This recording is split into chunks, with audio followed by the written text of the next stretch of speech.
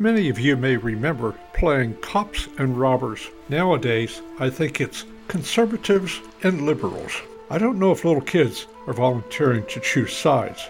There's a lot of choices for the liberal side. Critical race theory, Antifa, anti-Second Amendment, supporting burning, looting, and murder. BLM. Violence by social misfits, cross-dressing, transgender teaching, introduction of porn to little children, drag queen kindergarten reading. Also, there's the uncontrolled enabling of poor educational performance. To a liberal, personal responsibility is kryptonite. They want nothing to do with it, and they despise the concept of living with the results of their choices. Donald Trump's philosophy is responsibility for our choices. Maybe that's why liberals hate him so much.